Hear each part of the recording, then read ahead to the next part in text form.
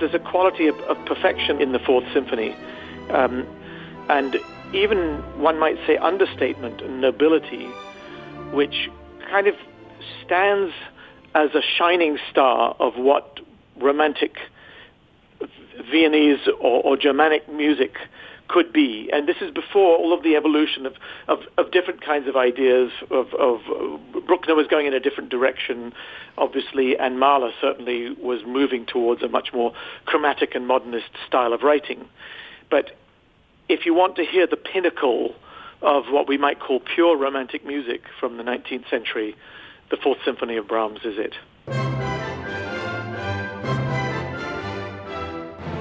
You've just enjoyed a TSO Short. Want to hear more? Visit tso.ca/podcast.